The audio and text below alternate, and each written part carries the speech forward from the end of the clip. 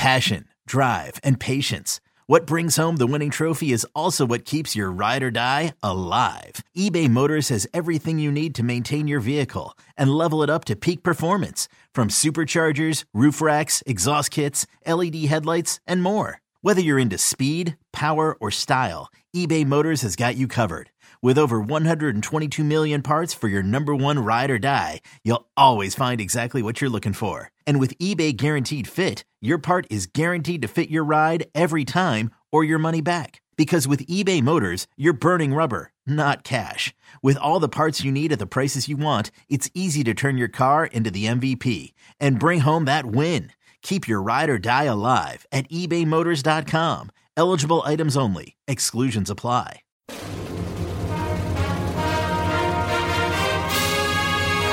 Hey, Trojan fans, it's time to get into the huddle with the Peristyle Podcast. The Peristyle Podcast is your weekly ticket to USC football and recruiting news. Don't forget, you can download the podcast 24/7 at our website, peristylepodcast.com.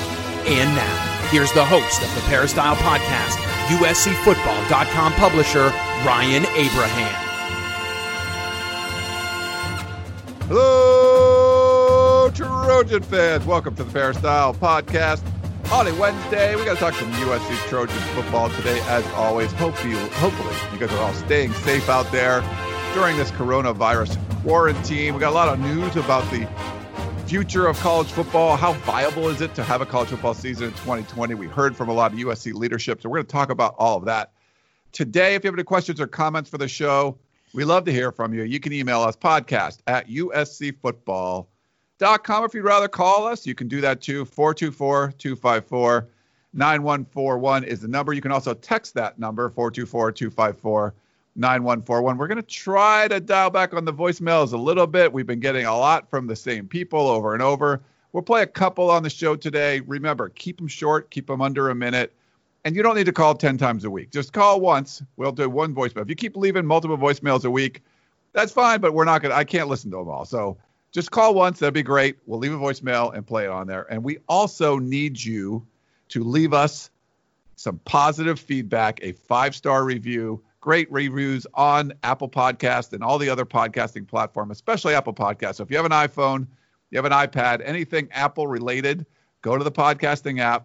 Please leave us a 5-star review. We'd love it. If you have any questions for the show, you can put them on the 5-star review, and we'll read them there. And the person that's going to read those is with me today, Keely Eure, joining us on the line via Skype. How are you, Keely? Hello. I'm doing well. We're simulcasting today, Ryan, for the first time, so that's exciting.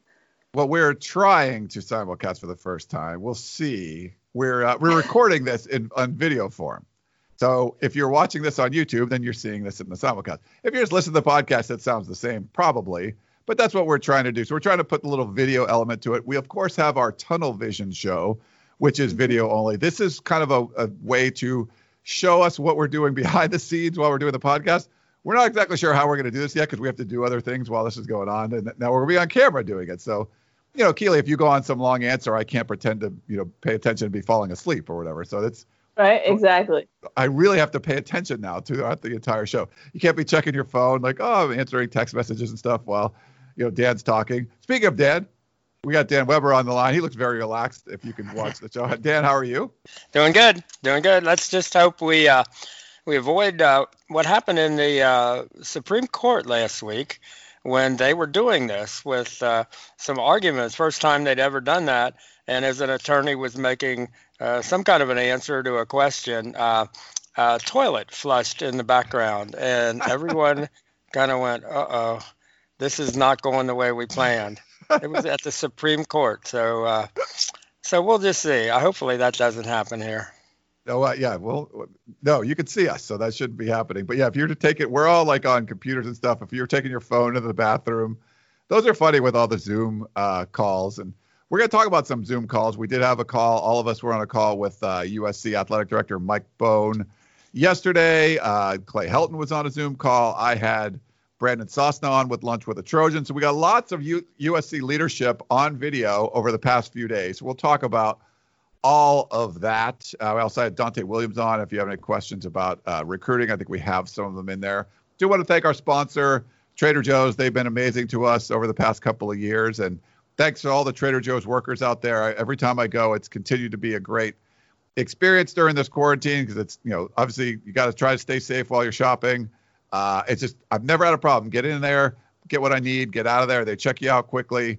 It's great. The only things now, it's funny how this has changed from, hey, we want you to bring, reusable bags. Now, don't bring reusable bags. Keep them at home. Actually, last time I brought them to Trader Joe's, they let me keep them outside, and then I just bagged the groceries myself when I got out there. But, yeah, so I don't know. Everything changes. Just like remember the food pyramid growing up? Keely, you probably don't remember that. We had the 4 food groups, and they made it the food pyramid. They just change what they think is good. Egg yolks used to be bad for you, then now they're good, then they're bad. I don't know. I mean, everything changes. Yes, Keely? Well, I was just gonna say I do remember the food pyramid, Ryan. You do. It was a lot of bread. There was but that was for a specific reason. The bread lobbyists made it a thing. I think so. Well, it was funny. It was 4 food groups, so that was probably before your time. So bread, fruits, vegetables, meat, dairy. I think they all had one. Then they sort of but breads and grains end up being on the bottom of the pyramid, and then wait, that's too many carbs, so they got rid of that too. So yeah, they've changed it a whole bunch of times.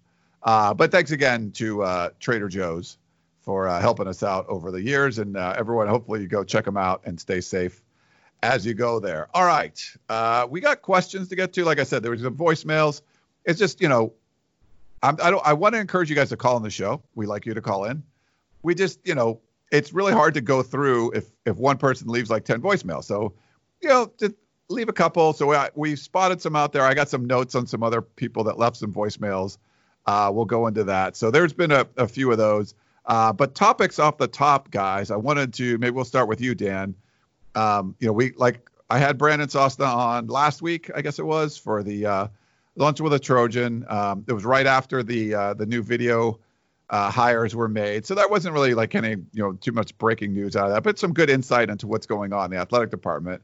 But we did hear from Clay Helton, and it caused a bit of a stir with they talked about a lot of contingency plans, and one of them was potentially just playing all conference games. And I know, Dan, you weren't a big fan of that, so we'll get into that in a second. And then we heard from Mike Bohn yesterday. It was I don't think it ended up being off the record, but it was just informal. No one was doing a story on our conversation with Mike Bohn, but I think everything was yeah, you could talk about what was said. We're not quoting him or anything, but that was an interesting deal. I think we had 25 people or so, media. We had sports information people that work at USC. Mike Bohn and Brandon Sosta were both on there. Some student media, all the newspapers, the AP was there, us, the 3 of us. So it was kind of interesting. I don't know, Dan, any takeaways? Maybe we'll start with the Mike Bohn stuff. Yeah, thing I hadn't scrolled through and saw all the lurkers on there, but because there were only 5 or 6 of us who asked a lot of questions. Had I known Brandon Sosta was going to be on there and maybe make some kind of a negative remark about my Xavier and how many words I said, he might have said more words actually, but didn't realize Brandon was on there. But no, I think it was interesting. One of the things and I know Mike really wanted to get students' opinions, and so he really started, talking to the couple of student media people that were on there. And the thing that kind of surprises me, and we're around, the kids almost every day during the season, is how willing students are today to kind of go along with whatever they're told to do. This is what we're going to do.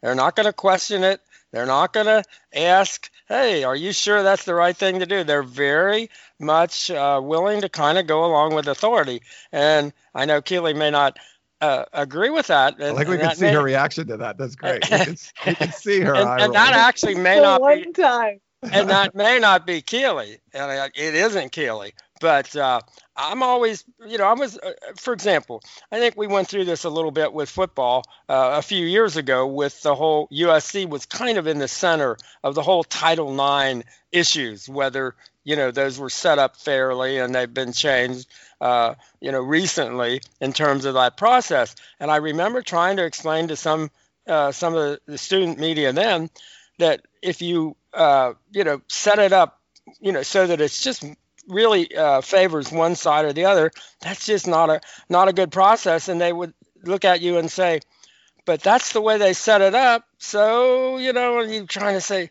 but it's not right. And they look at you like, well, that's what they said. And so I don't know, Keely, was that surprising to you that kids kind of seem like we're going to go with whatever the school decides to do, and that's good for them? I mean, what are the real other options, though? Tangible options. Protest on USC's campus? I don't get what the realistic they're not options are. Protest, but just the idea that you wouldn't, write something in the, if you're a student media person, for example, you do have some ability to respond to things that maybe you don't think are being done, properly. Or you've got, obviously the Daily Trojan, and you got the Annenberg School, for goodness sakes, and you're really that's as elite as you can get in kind of the next generation of media and journalism people. And that's all, just more like kind of thinking independently for yourself, as opposed to kind of, well, this is what we're supposed to do, so we'll do it. Yeah. I didn't hire Keely because she's an independent thinker. Come on, Which is, that's what's cool. Keely is different from, Keely figures them out for herself. I can tell you that, standing next to her all the time, that somebody's not telling her what to do. She figured it out, but I wish she weren't the exception that we kind of run into, to be honest. I don't know. I think there's a difference between, I think just if you see how the younger people have responded to coronavirus, I think it's very like database science based, and maybe that's why they're more willing to go with the more science projected outcome. So I don't know. I don't want to get too into the weeds here, but that's all I'm going to say. Nice. But overall, like the Mike Bohn stuff. So Brandon actually tweeted, because Brandon and Dan have a little rivalry because of the Xavier Cincinnati kind of thing, but tweeted that, he thought Dan would have more words on the show. But I think we were pretty well represented there. I think, we were, before Dan got on, Keely and I both got called on by Tim Teslow, the moderator. And it was interesting in the beginning. Mike Bohn just wanted to see, like, hey, what are you doing? Like, we all talked about what we're doing during the, quarantine. Like, I'm like, hey, I'm working out, I'm playing golf or whatever. And he was like, oh, you can play golf? Like, yeah, those are open. It's pretty good social distancing. So, I mean, he really just wanted to kind of get a feel for what everyone's doing. I thought it was genuine. And, I thought it was a neat gesture that, something I don't think we would have seen from the last couple of athletic directors, at least. I think we'd go back a decade plus and would not have ever seen anything like that. I mean, not even close. Whether it was on, some kind of a media or just one-on-one or whatever, that we just didn't ever have that kind of, back and forth or accessibility from those guys, or somebody that would kind of seem like they're really interested in, well, what are you doing? Or what are you thinking? Or how's this come across to you? He certainly likes that. He likes to be that guy, and that's something he's very comfortable with. And again, it's taken some getting used to. Yeah. And to be fair, so Lynn Swann would have never done anything like that. He never talked to us. So that would never happen. I think early on, Pat Hayden would have done something like that. He did have like an informal, like, everyone come into the office and meet. I think the early in Pat's career, he might have done that and been more open. As people were more critical, as he made more decisions that were all terrible and everyone was criticizing him, he wouldn't have done it. And I don't think Mike Garrett would have touched it with a 10-foot pole. He didn't. He would do radio interviews. I mean, I think he did a much better job than those other two guys, but he was not the most, gregarious person either. He let me in his office once, so and I think we had a minder.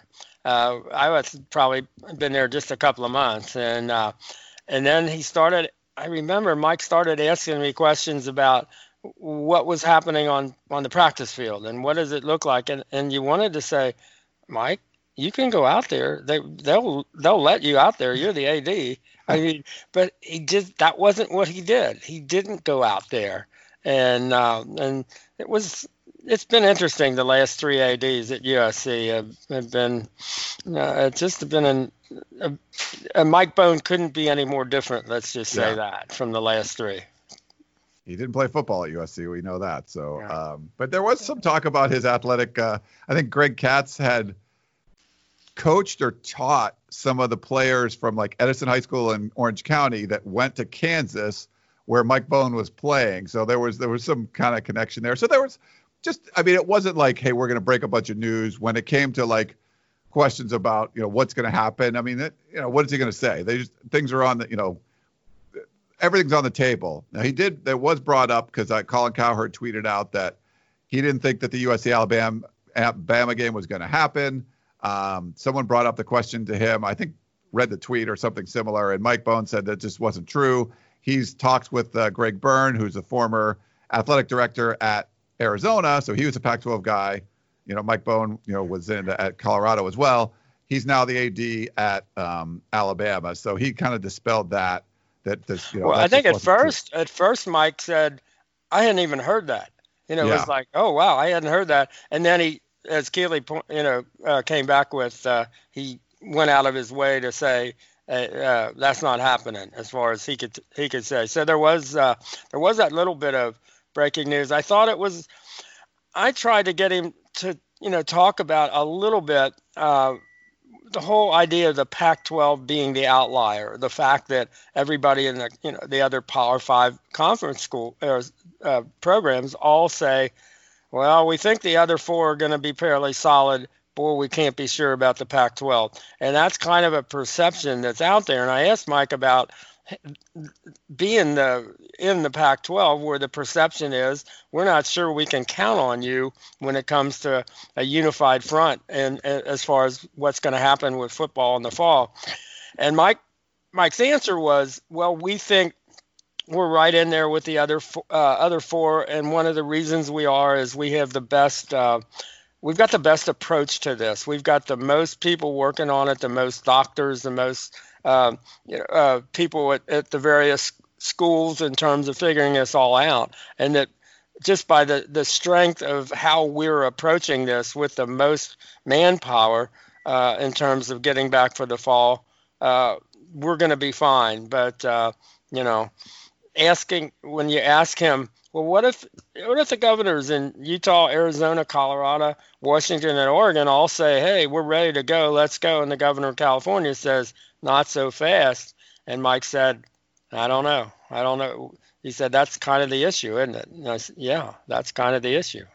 Yeah. Well, we'll probably leave it at that because we're, I don't think there was anything kind of groundbreaking from that. Mike Bohn tweeted out a picture of it afterwards, and it was cool that he just kind of embraced being able to talk to the media. So really just more of an informal thing to, chat with the media and see where everyone was. So I thought that was a good thing. We've also seen the Pac-12 do these webinars this week. So far, 9 coaches have gone. Let me pull up all the list of who has gone so far. So day 1 on Monday, it was Stanford's David Shaw, USC's Clay Helton, and Washington State's Nick Rolovich. So he's the new coach, came over from Hawaii. Yesterday, it was Colorado's Carl Durrell. Someone was saying it's UCLA's Carl Durrell. He's no longer the coach at UCLA, but he is now the coach at Colorado. Utah's Kyle Whittingham, and Washington's new coach, Jimmy Lake, former DC there, gets promoted when Chris Peterson retires. And then today, just right before this call, Arizona State's Herm Edwards, Oregon State's Jonathan Smith, and UCLA's Chip Kelly were on there. And the first day with, I think it was Peter Arbogast asked the question about, the potential of just playing a conference schedule. And Clay Helton took the first part of it saying, yeah, that's something that's definitely been talked about. And, and David Shaw followed up with it, how it would impact the playoff. I've talked about this before. If you end up just doing like a regional thing where you're only playing in conference, having an expanded playoff afterwards would be interesting, kind of an interesting aspect to it. But Dan, I know you wrote a column. You weren't super excited about this possibility. I didn't think this was something Clay Helton was advocating for or anything, but it's just something that's come up like so many other contingency plans, in my opinion. Yeah, I thought it was kind of weird, though, that Clay Helton would be the vehicle for which by which it was revealed to the rest of the country that the Pac-12 was considering playing only Pac-12 games, that was even on the radar. And I'm thinking, if you're at Notre Dame or Alabama or Michigan, who's supposed to play Washington, or any of those big schools that have really big games scheduled against Pac-12 teams, and you see this hit the wire that Pac-12 might be considering only Pac-12 games on their schedule. It just seemed like a kind of a weird way to get that out into the public, that Clay Helton would be the one that would be the vehicle on the first day, because that made news. Everybody in the country paid attention to that. Yeah. That was like, and that confirms, everybody says, see, Pac-12, they're in their own world out there. I don't know that might have been the most honest answer you could have given Pete's question, but it just seemed like you probably didn't want it to come out that way. I don't think. And the other second part of that is, I didn't see an advantage into going to an all Pac-12. I mean, are you going to trade USC's 1,400-mile trip to Dallas to play Alabama for an 1,100-mile trip to Pullman to add Washington State to the schedule? Or in USC's case, if they did that, that would be a year where USC played just 5 home games, 6 road games.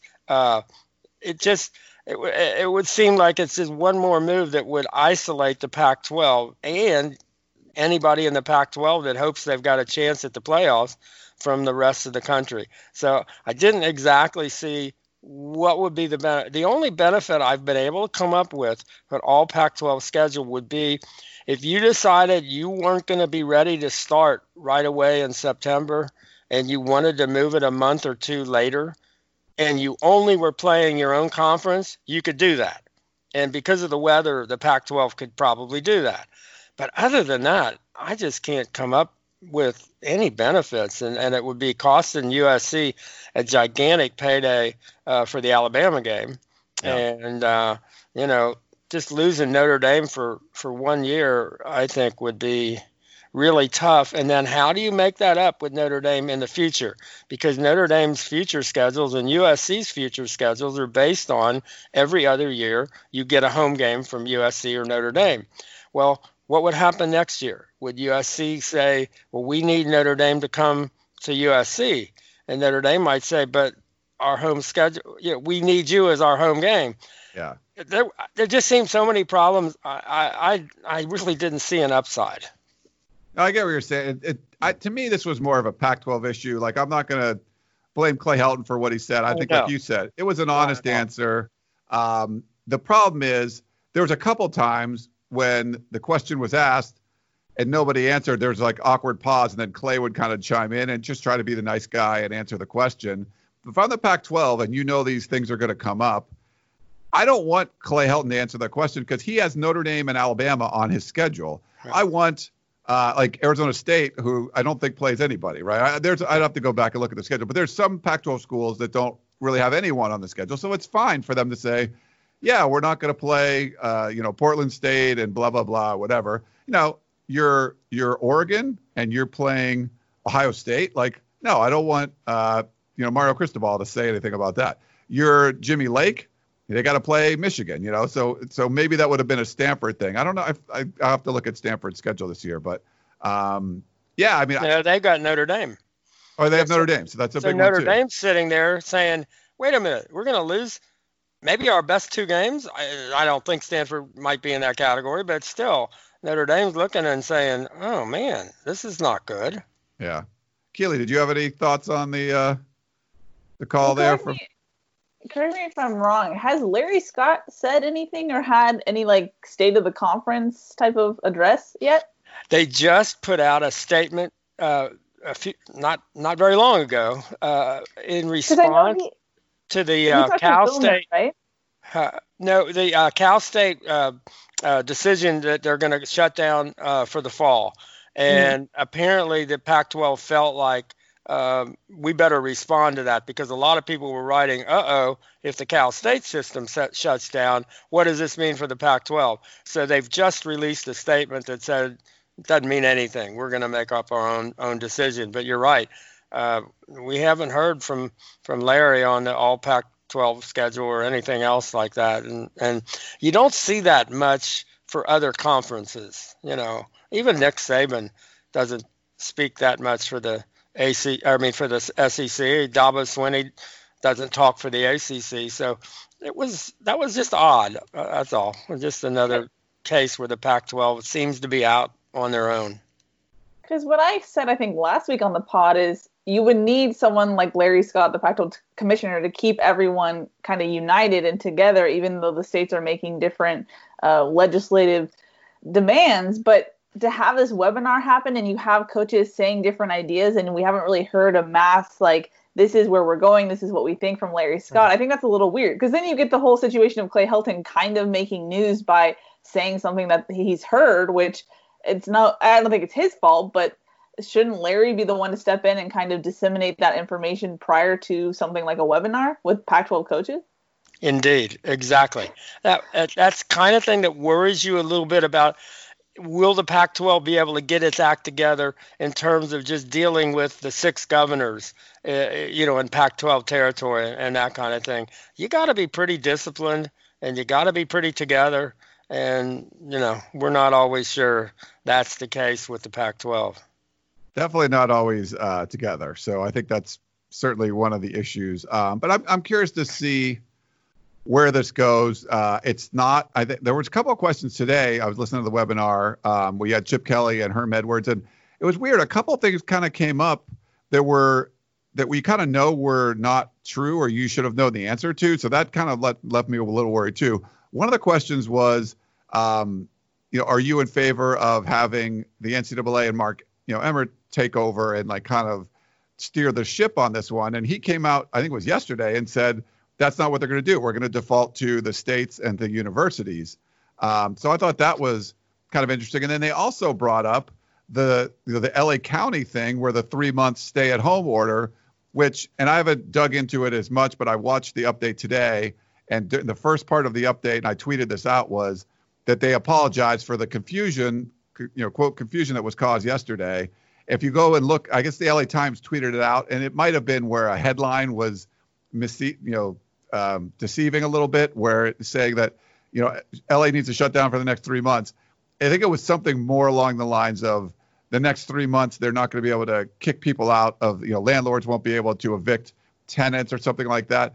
Because when the update today, they started opening more things up. So they're still phasing in the different, slowly opening things up. So that's another headline that maybe it was sensationalized by the LA Times. I'm not sure. I don't know exactly what happened there, but that made the rounds. And then even came up on the call today, and nobody said, well, that really wasn't even the case. So there's a lot of worry. The Cal State system, Chip Kelly on the call today had to say, I had to tell people, UCLA is not part of the Cal State system. It's a UC system. So there's like, I don't know, just things get out there and then it makes the run. I mean, I did like 3 radio interviews in the last 24 hours because of stuff like that getting out.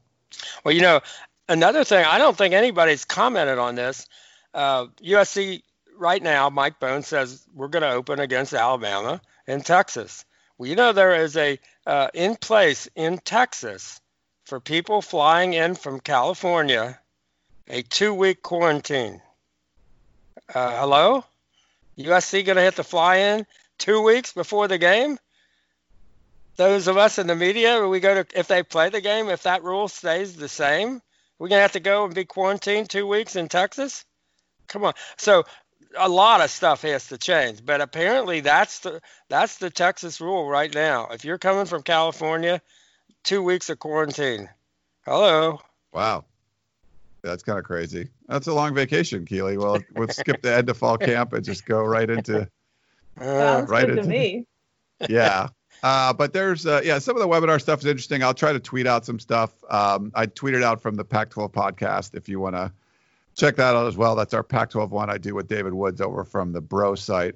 But, it's some insight into what the coaches think. It was similar to what we were hearing. Otherwise, it's like, and Herm Edwards said this a couple times today.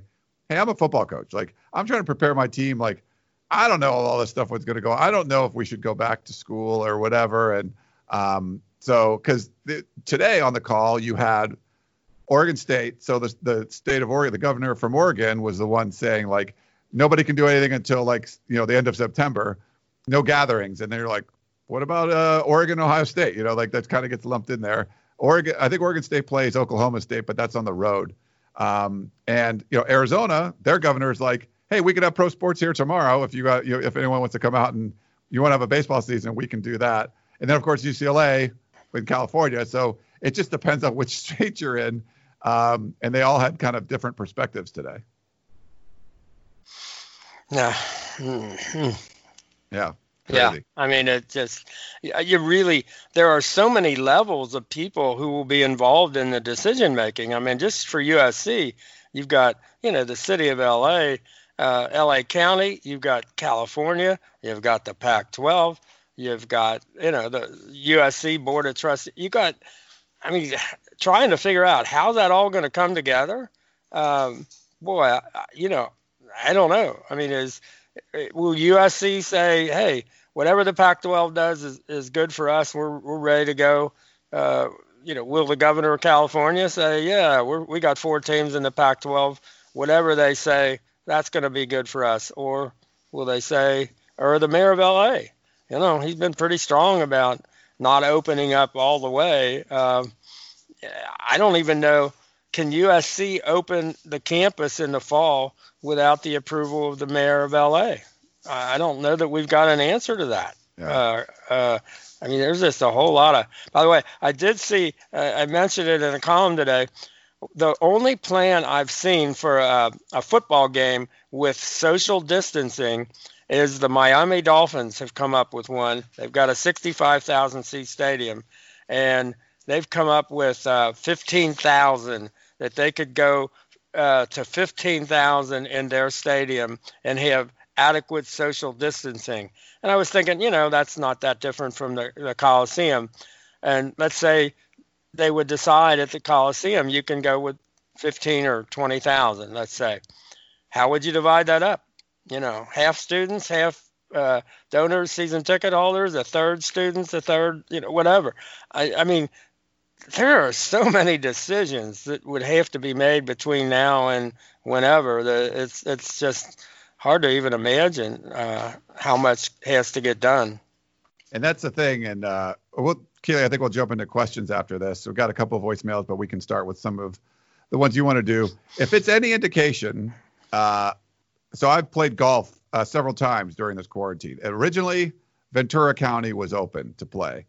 Then Orange County opened up, and just recently LA County opened up. So now you can play anywhere. There's all kinds of new rules. The point of this is every course I've gone to has had different rules, and they're supposed to be like these universal rules. Some of them didn't have carts at all. Some of them would be, you could ride a cart, but you have to be in it by yourself. None of them the flag would come out, but some of them didn't have a flag at all. They had like a little flag in the hole. Some of them had like the big flag, but it just wouldn't come out. All of them had some sort of covering on the hole, so it would only be about an inch deep, so you don't have to reach your hand in.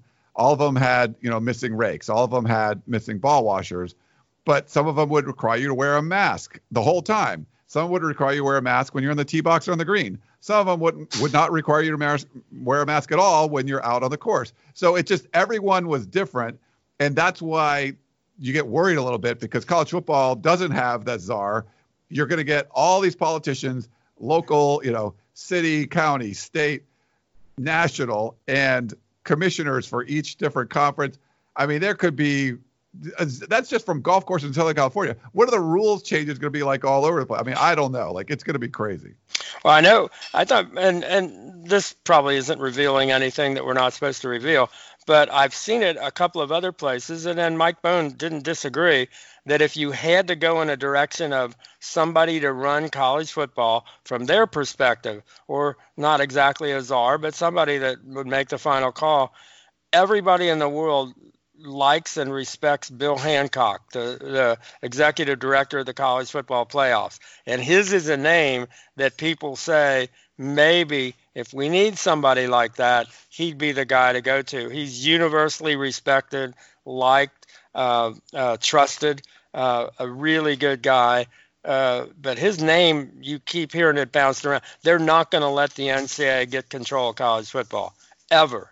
Not anything. That would break up the NCAA if the NCAA tried to take over college football, and the powers are just not going to do it. They wouldn't let the NCAA have anything to do with the bowls. And then when the playoffs came, they said the same thing. We don't trust you. We don't want you taking it over like basketball.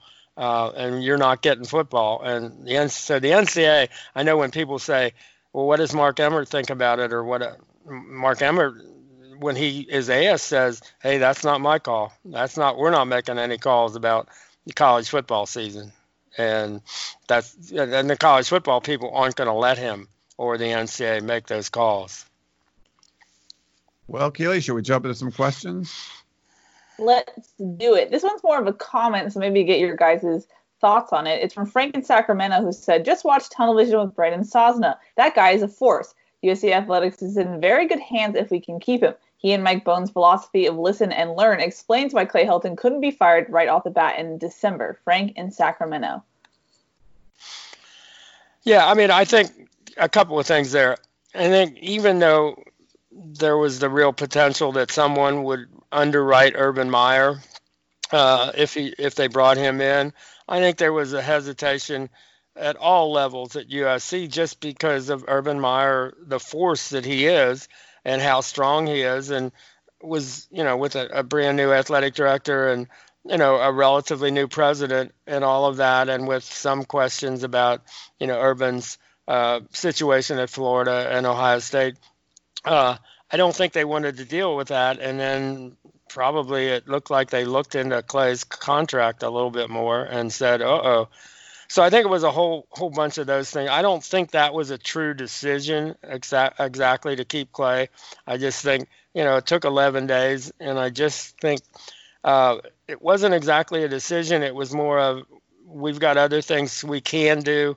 Do we want to, start here? So I would measure Bohn and Sosna based on everything that's been done since then. That ain't gonna fly with a lot of our posters on the P. They're not accepting that because they're going to say, what about Clay? What about, how many times do we see that? What about Clay? But does that come up on the board at all? Yeah, I think I've heard of. I know it's gonna come up. I'm just betting. I was like, hey, I got tested for the coronavirus and I was negative, and they're like, well, what about Clay Helton? I was like, oh, okay, sorry.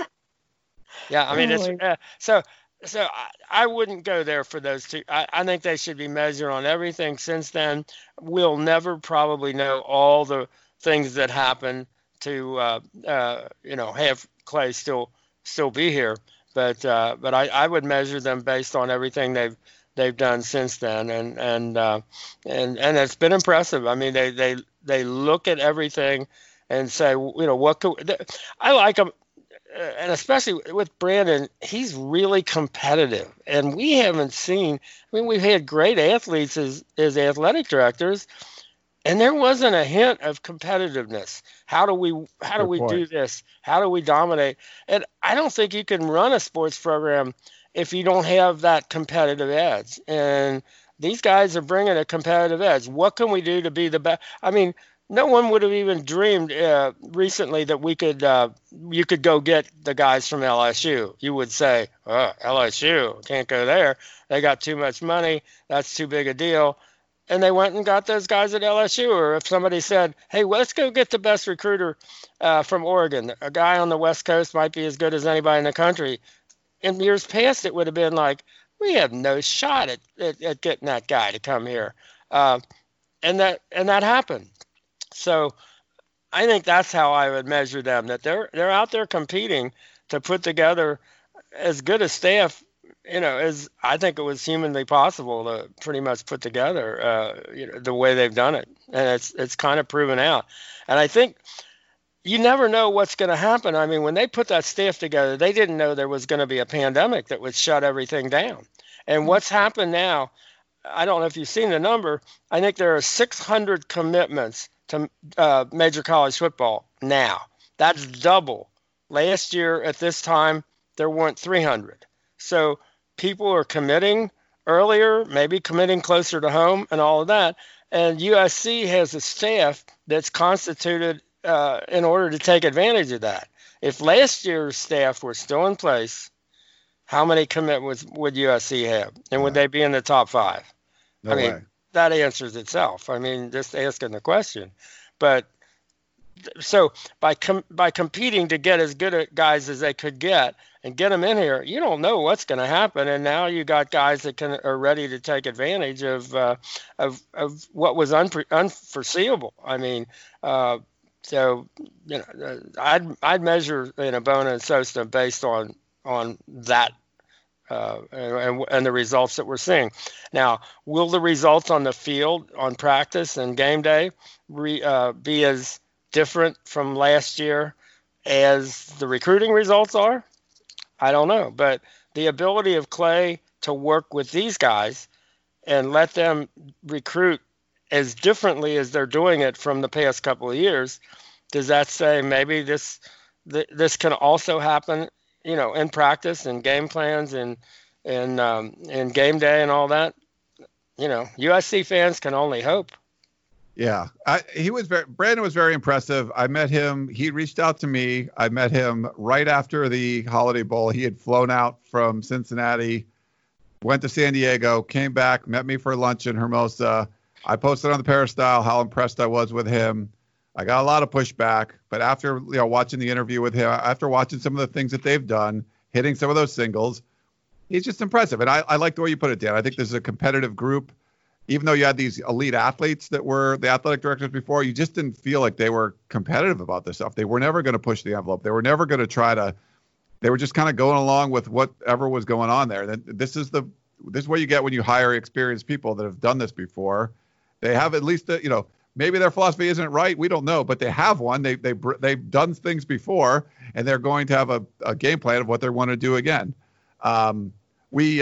So we had a couple of I'm going to get the voicemails. We did have one mentioned in the video stuff. I'll get to that in a second. But Dan, we got this on Tunnel Vision as well. Our buddy the Cattleman left like a 2-minute voicemail. Sorry, Cattleman, we can't talk about it. But really, he was harping on Mike Bohn tried to hire Butch Jones at Colorado, and he said he hired him at Cincinnati. We kind of went back and forth. Was he really there at Cincinnati when he hired him? But I guess he did.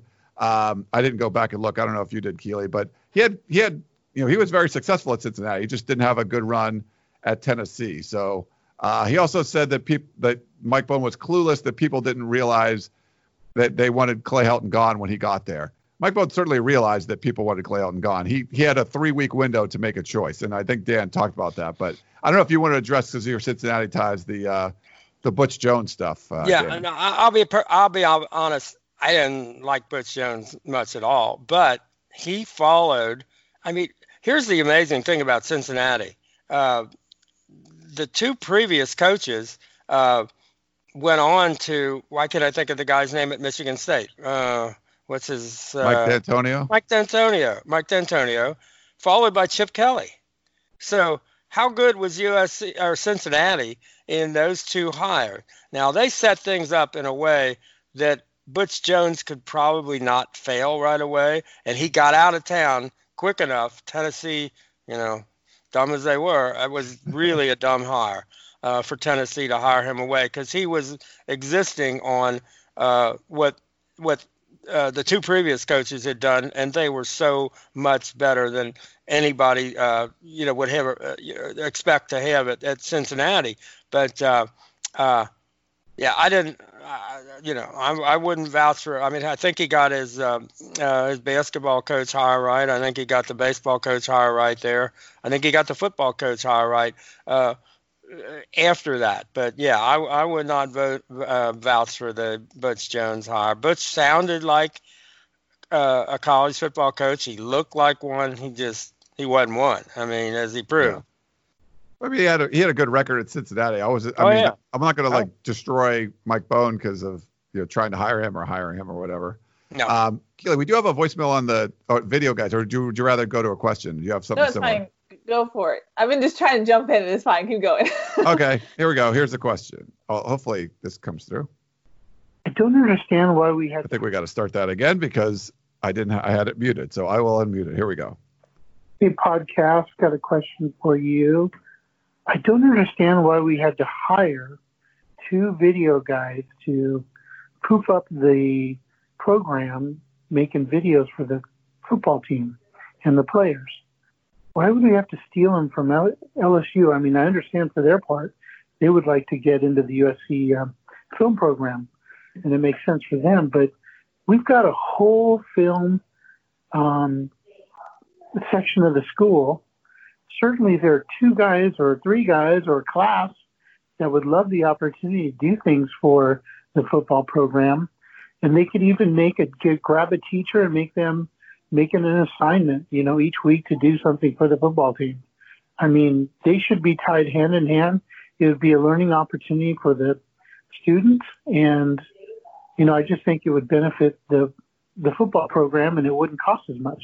So anyway, just thought you thought about that. It just didn't make sense to me. Thank you. Bye.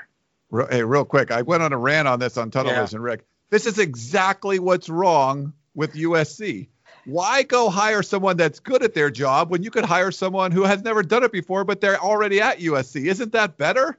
No, it's not better. You get the best people in the business. They hire the best people in the business. It's that simple. Like, I don't get it. I don't get it. I can't resist this. When you say, why did you hire the guys at LSU? I still remember when they asked the famous bank robber, Willie Sutton, why do you rob banks? He said, that's where the money is. If you want to go out and get the best, you look around the country and you say, where are the best guys doing this? We need somebody to do this. And you go to LSU, and usually that's where it would stop. But it didn't stop. And the neat thing you found out about Jacob Brown is Will Stout, how much they wanted to be at LA, how much they wanted to be part of the film school and the environment here. And I mean, Will's still in school. I mean, so he's getting a scholarship and getting paid. But it's not like you're having to hire, guys that you're having to pay, coordinator salaries to. They're young guys and loving being here. And I think USC, the environment at USC and the film school and everything else is improved immeasurably by bringing people in like that. They're going to bring something to USC. Hopefully, they can take interns and apprentices and all that from the film school. But and they said as much. They said they wanted to do that. I mean, I already ranted about this. I don't understand why we've always talked about USC's Rolodex, how USC has to go out and get the best. That's what they did here. And honestly, can I be honest? I feel like it's insulting to the creative process. Like, these guys, they have to plan these videos. They have to search for narrators. They have to play. It takes time. And to have this be like a weekly assignment type of thing, it's not like that. It takes so much time, so much editing, footage that you have to log, you have to do, and to suggest that it's some willy-nilly thing is just wrong. And also, go back and watch when Ryan asked Dante Williams, the new cornerbacks coach, what these type of videos do for recruits and college athletes. They love these. Dante looked so excited that he has a clear asset to help him recruit for USC. So to me, this is kind of like a generational misunderstanding. And I hate to pull that card as a young person, quote unquote. But I just think that the people who don't get it don't understand where recruiting is now and how much effort and time it takes to make videos like this. That's it. Yeah. That's my Keely rant. If you had any question about hiring these guys, all you had to do is watch the first hype video, and you would say, "Oh, wait, they do that?" I mean, I don't know how quickly they turned that thing around, but it's spectacular. I mean, everybody in the world that saw that went, holy criminy. I mean, you were seeing sportscasters and, alums and all that saying, whoa, that's great stuff. And, if you had a question before that, you saw that, you just say, I got no more questions now. Yeah, completely. Plus, the first 3 seconds of that video was amazing because it was my voice. That was ridiculous. But the way Keely put it is perfect. Dante Williams is like the ninja recruiter. He's the Pac-12 recruiter of the year. He's got his weapons, whatever he needs to do. He's got his ninja stars and his nunchucks and stuff. Well, then you're like, what? You hire these video guys. Now you gave him a bazooka too. So he can still do his ninja stuff, but if he needs to bazooka somebody, he can do that. There's the Indiana Jones scene where that samurai guy's in front of Indiana Jones. He's just fought all these guys. He's wiping his brow. And he just pulls out his gun and shoots them. It's a lot easier. You're bringing a gun to a sword fight. And that's what you're giving Dante Williams by giving him these video guys. So it's fine. Why? the students in the cinema school, I mean, I bet you half of them don't even know what the football team is. So that's a problem. Exactly. Yeah. It's not like Why like all these people were jonesing. There wasn't any connection between the cinema school. Now there will be. Now you'll be able to bring some of those guys in. Well, and the other thing is, we do not ever need another. They're going to learn on the job hire ever for any position. Nothing. Can't do it. Yep. Sorry about that, Rick, but we just sorry. We kind of had to give you a little crushing. That's all right. And on video too. So man, I know I was pretty very introvert. It is kind of interesting when we play a voicemail and we're like listening and you can see our expressions like, what did he just say? Or whatever. Yeah, I gotta watch my reactions on video now. It's calling me out. Should we jump back into emails, Ryan? Yeah, go ahead. First off, it's from Stephen Poway. He says, Dear Ryan, Dan, and Keely, are you aware of any petitions from USC or Pac-12 football players expressing their desire to play football this fall? I would assume that USC administrators will be tempted to forgo football this fall if they can't guarantee safety 100%. To get out ahead of this and to let their feelings known, I would expect players to band together and let the administration know how they feel. Steve and Poway. I would doubt that players even are willing to admit that there's a chance that they're not going to play this year. I mean, I think to put together a petition might be giving that more credence than anybody wants to give it at this point in time. And I think the other thing I'll react to and what Stephen said there was one would hope that the standard is not we can protect you 100%. And it's like if there's one infection, we close everything down. That's not the real world. That's not how the real world works. I mean, there's risks in everything that we do, and you have to balance the risk and the reward. And I think too often, and we heard a sentiment last night on our call, where is if one person, and I don't know if if you lose one person, then is it worth it to have football at all? I think that's a false choice, and it's not how we do things. And I don't think we can ever guarantee that. I mean, if the question is, if anybody's going to come down sick as a result of this, we can't have football. We're never going to have football. We're not going to have USC. I mean, you can't do that. It's not going to happen. You got to have it under control. It's got to be, manageable. It's got to be able to be dealt with. You got to have the testing and all the therapeutics, but no one should ever be talking about we're going to be able to guarantee you 100% safety. You can't do that. Yeah. Life is not 100% safe. So yeah, Adam Silver of the NBA said that almost word for word, I think yesterday, Dan. So you're on the same page. He's a smart guy. Okay. He is. On a similar note, we actually got an email from Frank from Las Vegas who said, I've enjoyed discussion on USCfootball.com about the different scenarios for this fall, depending on what the politicians decide is best for everyone. Keep up the good work. I have related questions for Keely and Dan. If a football player on the team that USC is scheduled to play the next weekend tests positive for the coronavirus, does the entire team get quarantined and rule ineligible to play, forfeiting the game to USC, or is the game canceled? Thanks for keeping us up to date with what's going on at USC and the Pac-12. Stay safe and fight on. Frank from Las Vegas.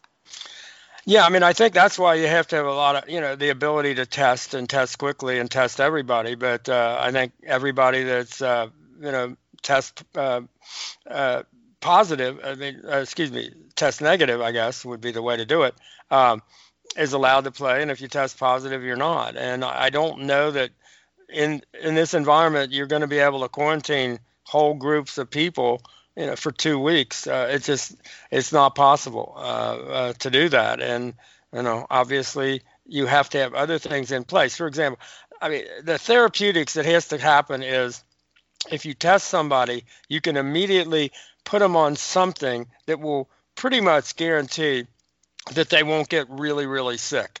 If you can do that and short circuit it, but you got to be able to test everybody so that whenever that happens, you quarantine them and you get them immediate treatment. And we can't do that yet. I mean, we're going to need to be able to do that to open up USC. We're going to need to be able to do that to open up football. But I don't know that you can anymore like quarantine everybody if somebody has, a negative test. I just don't think that's if that's the standard, then you really shouldn't start the season, because that's probably not going to happen. Yeah, I don't think you could have one person test positive, because then you can monitor the other people. They can get tested and make sure other people are safe. But if like the whole offensive line gets sick, then I don't think you can play. Something like that happens. So it's just one of those things.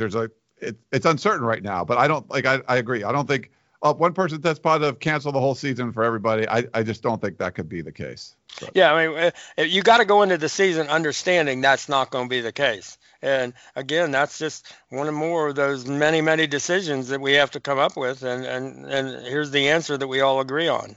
Yeah. We had a couple of voicemails. So Joan, we love Joan. It was a little over 2 minutes long, and now that we're doing the video stuff, I don't think we can play it because it's just hard to sit here for 2 minutes and listen to the voicemail. But she enjoyed the Brandon Sawson interview, so thank you for that, Joan. But also didn't understand how people were upset about the video hires, and I didn't expect it to be that polarizing. But I would get texts from people like, "Why are they hyping this up?" And I'm like, I don't know. It's like I don't think it's the biggest deal in the world, but I certainly wouldn't be mad at it. It seems like it's a pretty big deal. But yeah, that's weird. But thank you, Joan, for that. We also, our buddy Curtis, I think maybe this is probably my fault because I did a whole voicemail show with Harvey Hyde and Curtis, and he called about 10 more times this week. Curtis, keep it to one time a week if we can. If you want to do one for this show, one for Harvey Hyde, but just not like an update every day, because it's just, I can't go through them all and stuff. But his basic thing is a little trash talk to Alabama, saying that they lost their strength coach, and that's a big deal.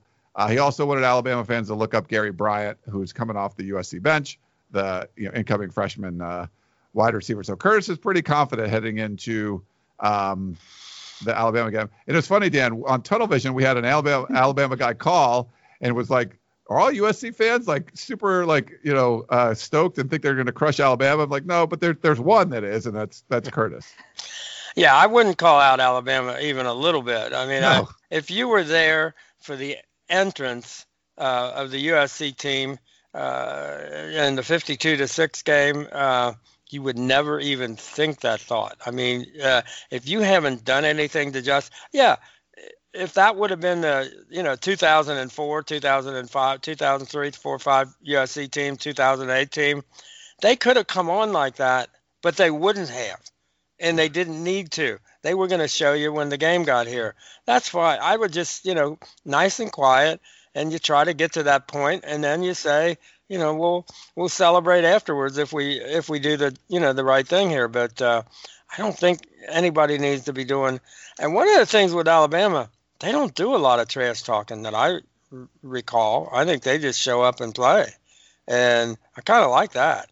I don't think Nick would let them do a lot of trash talking, but I don't think USC's not in a position to do any kind of trash talking about anything at this point in time. It's just it's off there's no point to it. I mean, and it just makes it makes USC people who do that look a little like, come on, wait till you've done something and then you can do it. But if you do it now, all you do is probably make yourself look, and then maybe you'll be able to come back and say, see, I was right. Just say it quietly. Say, I think we got a chance. We're better than people give us credit for. But I don't think you got to be tooting your own horn at this point for USC. I mean, you just can't. Yeah. And I got one more, Keely, unless you had a thought on that. No, I was just going to say that the caller on Tunnel Vision specifically called from Tuscaloosa about Curtis from Moreno Valley. So he was just like, can I get an explanation, please? So yeah, I thought it is interesting that people, I know, Keely, we were going into the Notre Dame game, was it a couple of years ago? And the guy was checking us in. I don't know if you were with me or not. Was a big Notre Dame fan from Maine, and he had been listening to the podcast, and I was like, he had his blue and gold on, a really cool guy. But he said, you guys said something on the podcast. I'm thinking, boy, and I guess, if people are going to play somebody, they maybe start listening to, what you're saying about them or whatever. But it is surprising how those guys turn up and you think, they're listening. Yeah. Right? I think Notre Dame is the one that I've gotten so many times. People go, "Hey, I watched you and that guy on Instant Analysis," and I'm like, "Thanks, I appreciate it." It's Yeah. interesting. And those were Notre Dame fans. Yeah. I mean, South Bend. So yeah, they pay attention. We have a regular, Coley's a regular on Tunnel Vision. He's a Notre Dame fan. He's on every show we do. He's on my lunches. He's on all of it. One last thing, Rick from Vista, we already played a voicemail from him where we kind of crushed him a little bit. Sorry about that, Rick. But he'd called multiple times too. And this one is a little simpler. We can discuss. I think we talked about how much lead time would you need to get into the season. And some of the coaches on the Pac-12 thing were talking about it. And I've heard the low of like you need at least a month. 6 weeks seems to be sort of the consensus. They would like more than that. And then, that's kind of with, coming in, but they would like to have some time with the strength coaches even before that. But probably 6 weeks is the one that's been thrown around the most, Dan. Yeah, I think Mike said the other night, I was surprised. He said that he'd heard somebody who said 5, but I think more than not, they want 8. And we're guessing that 6 is the compromise. 6 seems to be the NCAA favored position of the NCAA medical and training committee is give them 2 weeks of strength and conditioning in July and then 4 weeks of preseason in August. Is if you had to guess, that's probably the direction it'll go. Although maybe they'll give them an extra week of strength and conditioning in July, but I think it's going to be about that number. I'd be surprised if it's less than 6 weeks. Yeah. Something we talked about on the Family Feud podcast that I want to get your guys' thoughts on is I think that this time period will really determine who's a self-starter and who quote unquote wants it. Because, I mean, you could get to, say they start up in July. Could the depth chart weed itself out just based on who stayed in shape this whole time? I mean, because it'll be interesting to see what happens to the players' bodies just in the sense that they haven't had this much time off of playing in maybe their whole lives. I think it's a really good question. And college football is now more like it used to be, where if you can go back far enough, you can find before they thought weight training was it would made you muscle bound and don't do it, and that's in the 60s. Wasn't it Nebraska, Dan? Nebraska had like the first strength coach, I think, and they changed the way. Yeah, they did a lot of things at Nebraska that weren't just lifting weights. But I stopped in there once on the summer heading out west, and they had like 150 guys working out, and 75 of them were on scholarship, and 75 of them were on a program where they were the first school in America to figure out that you could bring in ADD kids and kids that didn't test well and all that. And they developed a special program for those kids, and they got every one of those kids that didn't test well in the whole country. So they had like 2 football teams working out. I mean, they were so far ahead of the game in so many ways, but the strength program was something that they did, better than anybody. They were way ahead of their time, and it showed for a while. I mean, they eventually couldn't recruit the kids from California and the East Coast like they had been able to, but when they could do that, they were awfully good. But I think what you'll see is, for example, if you look back at the history of USC and look at guys like Marcus Allen or O.J. Simpson or whatever, I mean, USC hasn't had players that strong and that fast and that in shape, no matter how many days you weightlift, how long, during the year you work with these kids. So those guys, a guy like Marcus Allen a lot of that was doing it himself, and he just wanted it so badly, and he showed up, so ready to develop himself. And I just looked at those 2 guys as an example of, that's 50 years ago or 40 years ago. And yet USC hasn't had anybody walk through the door even looking like those 2 guys. OJ was 210 pounds, and he was world record, 400 or I guess 440 yard dash, part of the record, world record team. And Marcus just could do anything. And so a lot of that was just guys doing it on their own. and being really, really good. I mean, what somebody said, the first weight thing they saw at USC was like one bench and one set of weights somewhere in the basement of what's the North Gym. Yeah, and they said that was it.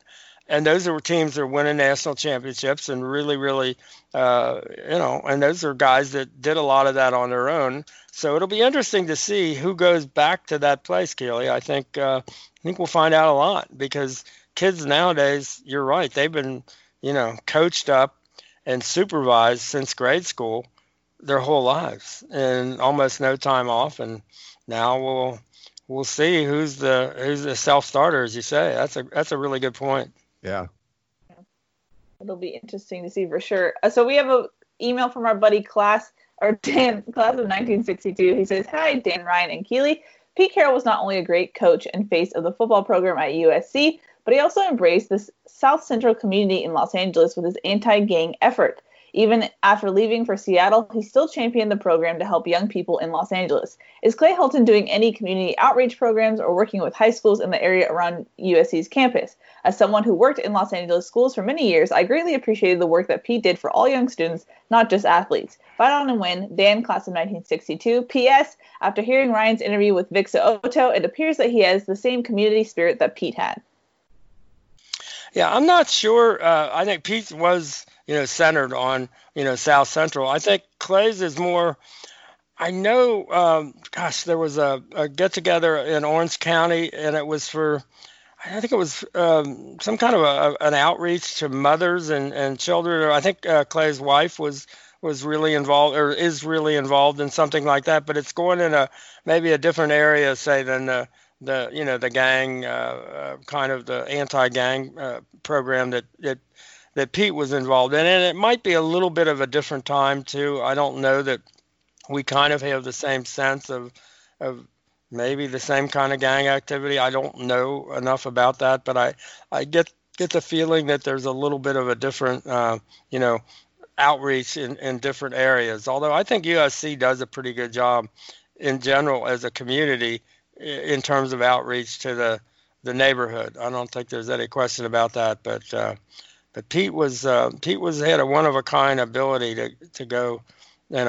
interact and talk to gang guys. I mean, he just did. There's no question about it. That was something special.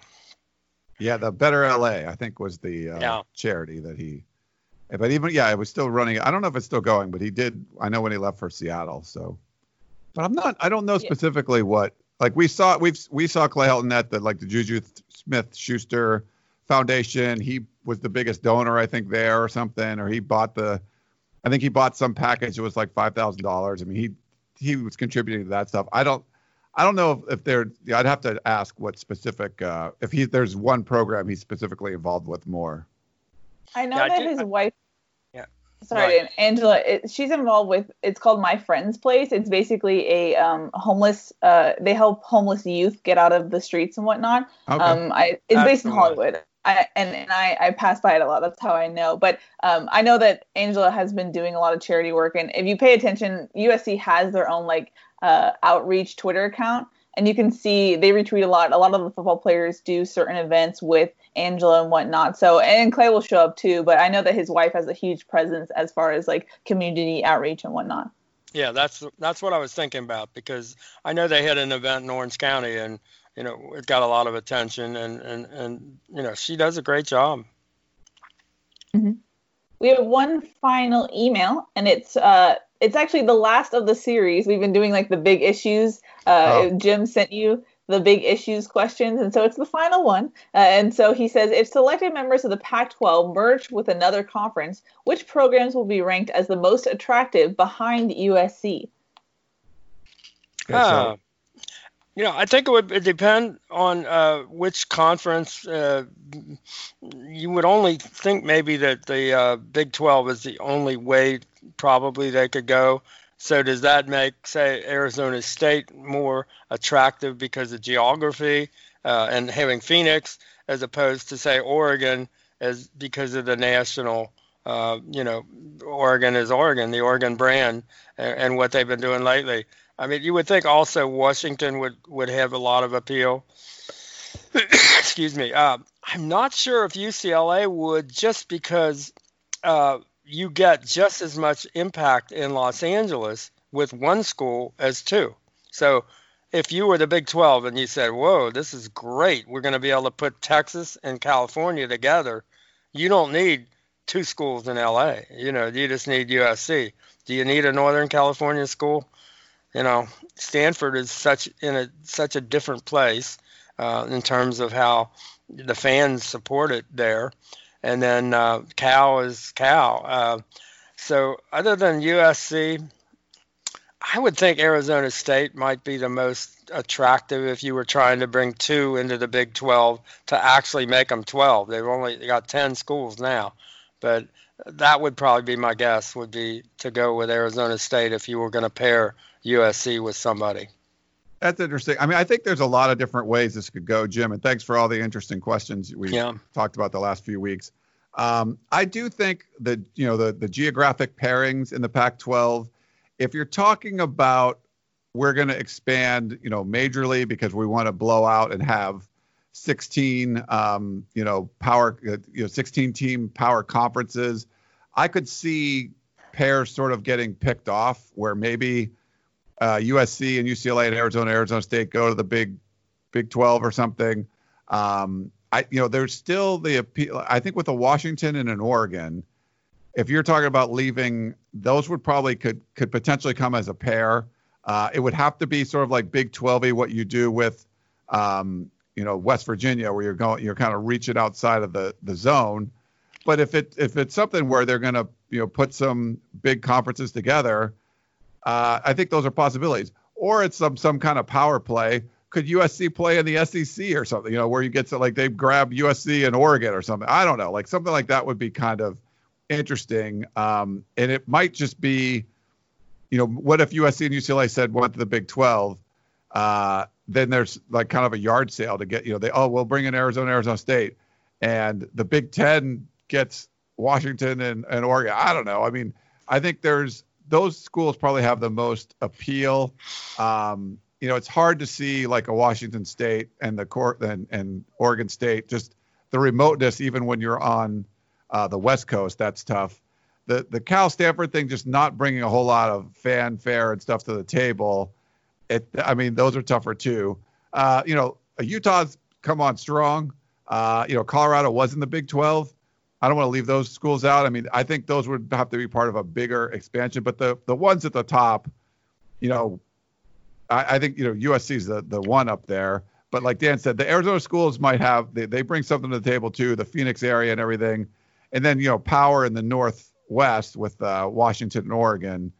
It's just tough geographically to pair them up with other people, but I think there's a lot of options, Yeah, if you're the Big 12 and you got a lot of small college towns and you've got the Dallas-Fort Worth area and not much else in terms of big TV markets, by adding LA and Phoenix, you add the number 2 TV market and the number 5, 6, whatever Phoenix is. It's in the top 7 for sure. I think, Jim, the thing I'm looking at as the long-range play here is what and I first was suggested by Stuart Mandel of The Athletic, and that the next big thing that's going to happen in college athletics and conferences is there will be a superpower college football conference, a national conference mimicking the NFL with either 24 or 32 teams. And you will take, probably 8 or 9 from the SEC and maybe 5 or 6 from the Pac-12 and the other conferences in between. And they won't be for all sports, just for football. And you'd have a playoff structure similar to the NFL, and you'd schedule similar to the NFL with the schools geographically, and then some crossover and all of that. But if I had to guess what's going to happen in 10 or so years, I think there's more of a chance of that. The money would be unbelievable if they went that direction. If you had a national super college football conference, and again, the difficulty would be when you're getting down to number 28, 29, 30, whatever, and those who do you pick? Because you'd have, well, do you pick Arizona State or do you pick, whatever? But USC obviously would be in there. UCLA, who knows where they would be. But apparently Stewart did the money thing, and it looks like they'd be well over $100 million per team per year if they went this direction. Wow. And got an NFL, that they would be able to get an NFL type TV contract. And so I would think money does talk eventually. So we'll see where that goes. But I think that will be probably the next development in college conference reshuffling. I do like that. I'll have to go check out Stewart's article on that. Yeah. And so if you're Oregon and Washington, if it's just adding teams to a conference, that's tougher. If it's the top 32 programs, that's easier. You're in. So that's a good thing. If you're Oregon and Washington, that's good. For USC, you're in no matter what. Like, you're valuable. People want you. The other thing, though, Dan, and I am not a soccer fan, but my favorite thing about soccer, and Keely, you know where I'm going, relegation. So if it's really this $100 million thing, and, you let Arizona State in or whoever, I don't know what the cutoff would be. But say you're near the bottom. I don't know if you're Baylor or something. And, and you don't win a game, boom, you're out. Arizona State, you're in or something, and then Arizona State's getting the big money. And, they moved up I think that would be amazeballs. Well, it would pretty much impact who do you hire as your next athletic director or your next head football coach if the relegation grabs you by the ankles and pulls you down, and there goes $100 million, and you're now playing Washington State and Oregon State in the whatever they call that league. I think people would. That would be a really how that would change college football. Oh my goodness. Yeah. I mean, could you even argue amateurism at that point? I feel like you couldn't. Maybe. Although, I mean, right now, college football is still a gigantic, it's still a huge business. Generating gigantic dollars. But it's just right now they all go to the coaches. But this would generate a lot more dollars just because the TV money would be ridiculous. And the amount of TV money that Oregon State and Washington State say would get in this scenario would not probably be $32 million a year. They would go down more like the group of five, where you're getting a couple of million. So that money would come out of the bottom half of the big conferences at this point. But that would be an amazing. I think TV is going to demand it fairly soon and say, look, if we want nothing but good games and nothing but games that matter and nothing but games that'll get people watching from everywhere. And in a lot of ways, that'll help the top Pac-12 teams. It ain't going to help the bottom ones at all. And where the SEC might get 9 of their 14 in or 10 of their 14, and Pac-12 would get, 5, something like that. But what's your schedule look like this year? Well, it's mediocre. USC plays Oregon, Washington, Texas A&M, Alabama, LSU, Ohio State, and Michigan. They're like, oh, okay, that's good. What? Yeah.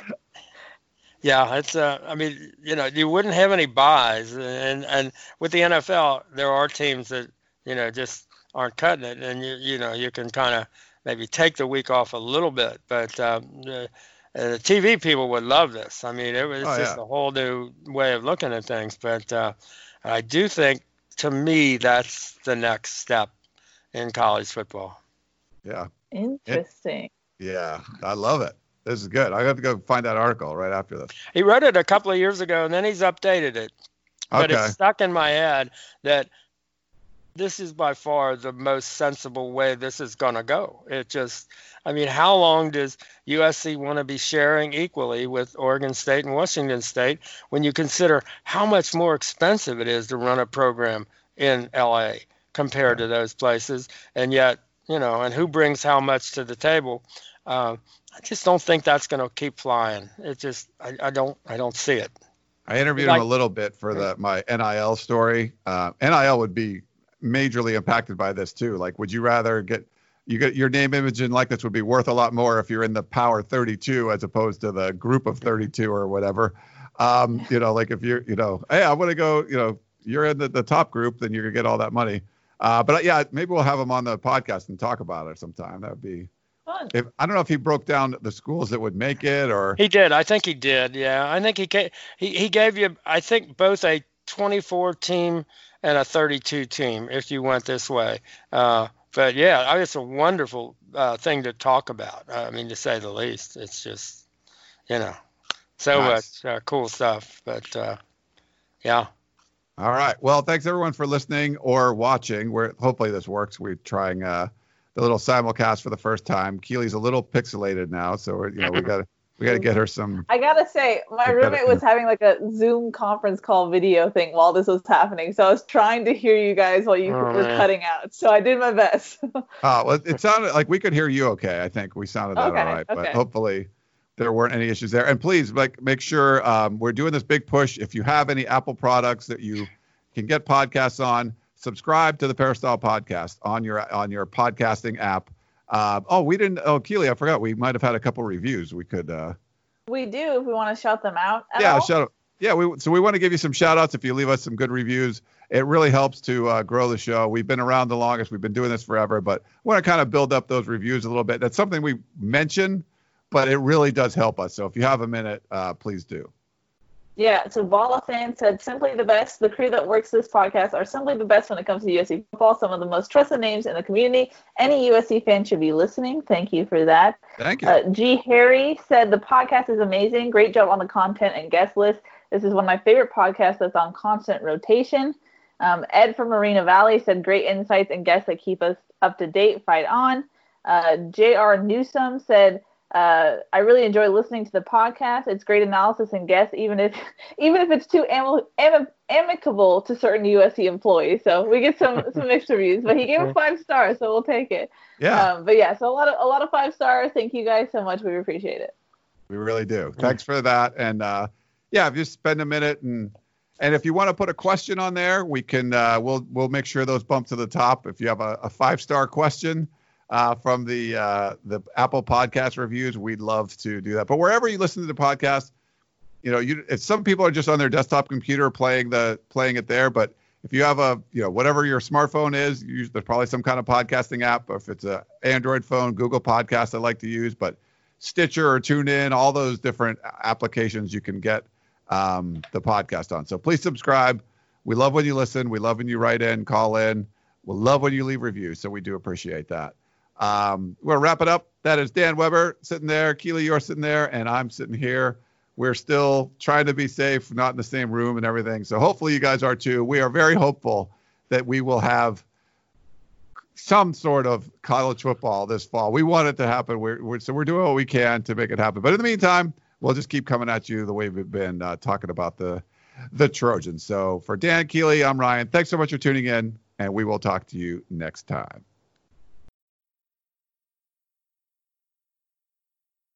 You may have noticed that shopping at Trader Joe's is unlike shopping at other markets. People ask us all the time how we manage to have such unique, interesting, and delicious products at such great everyday prices.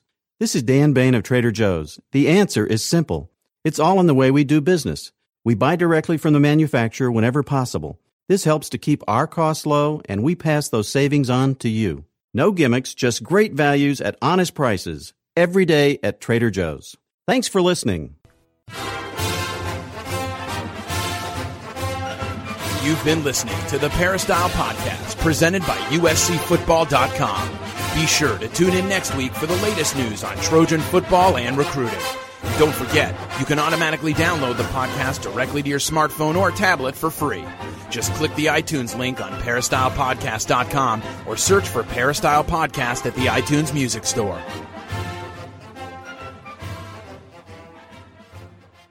It's the UEFA Champions League on Paramount+.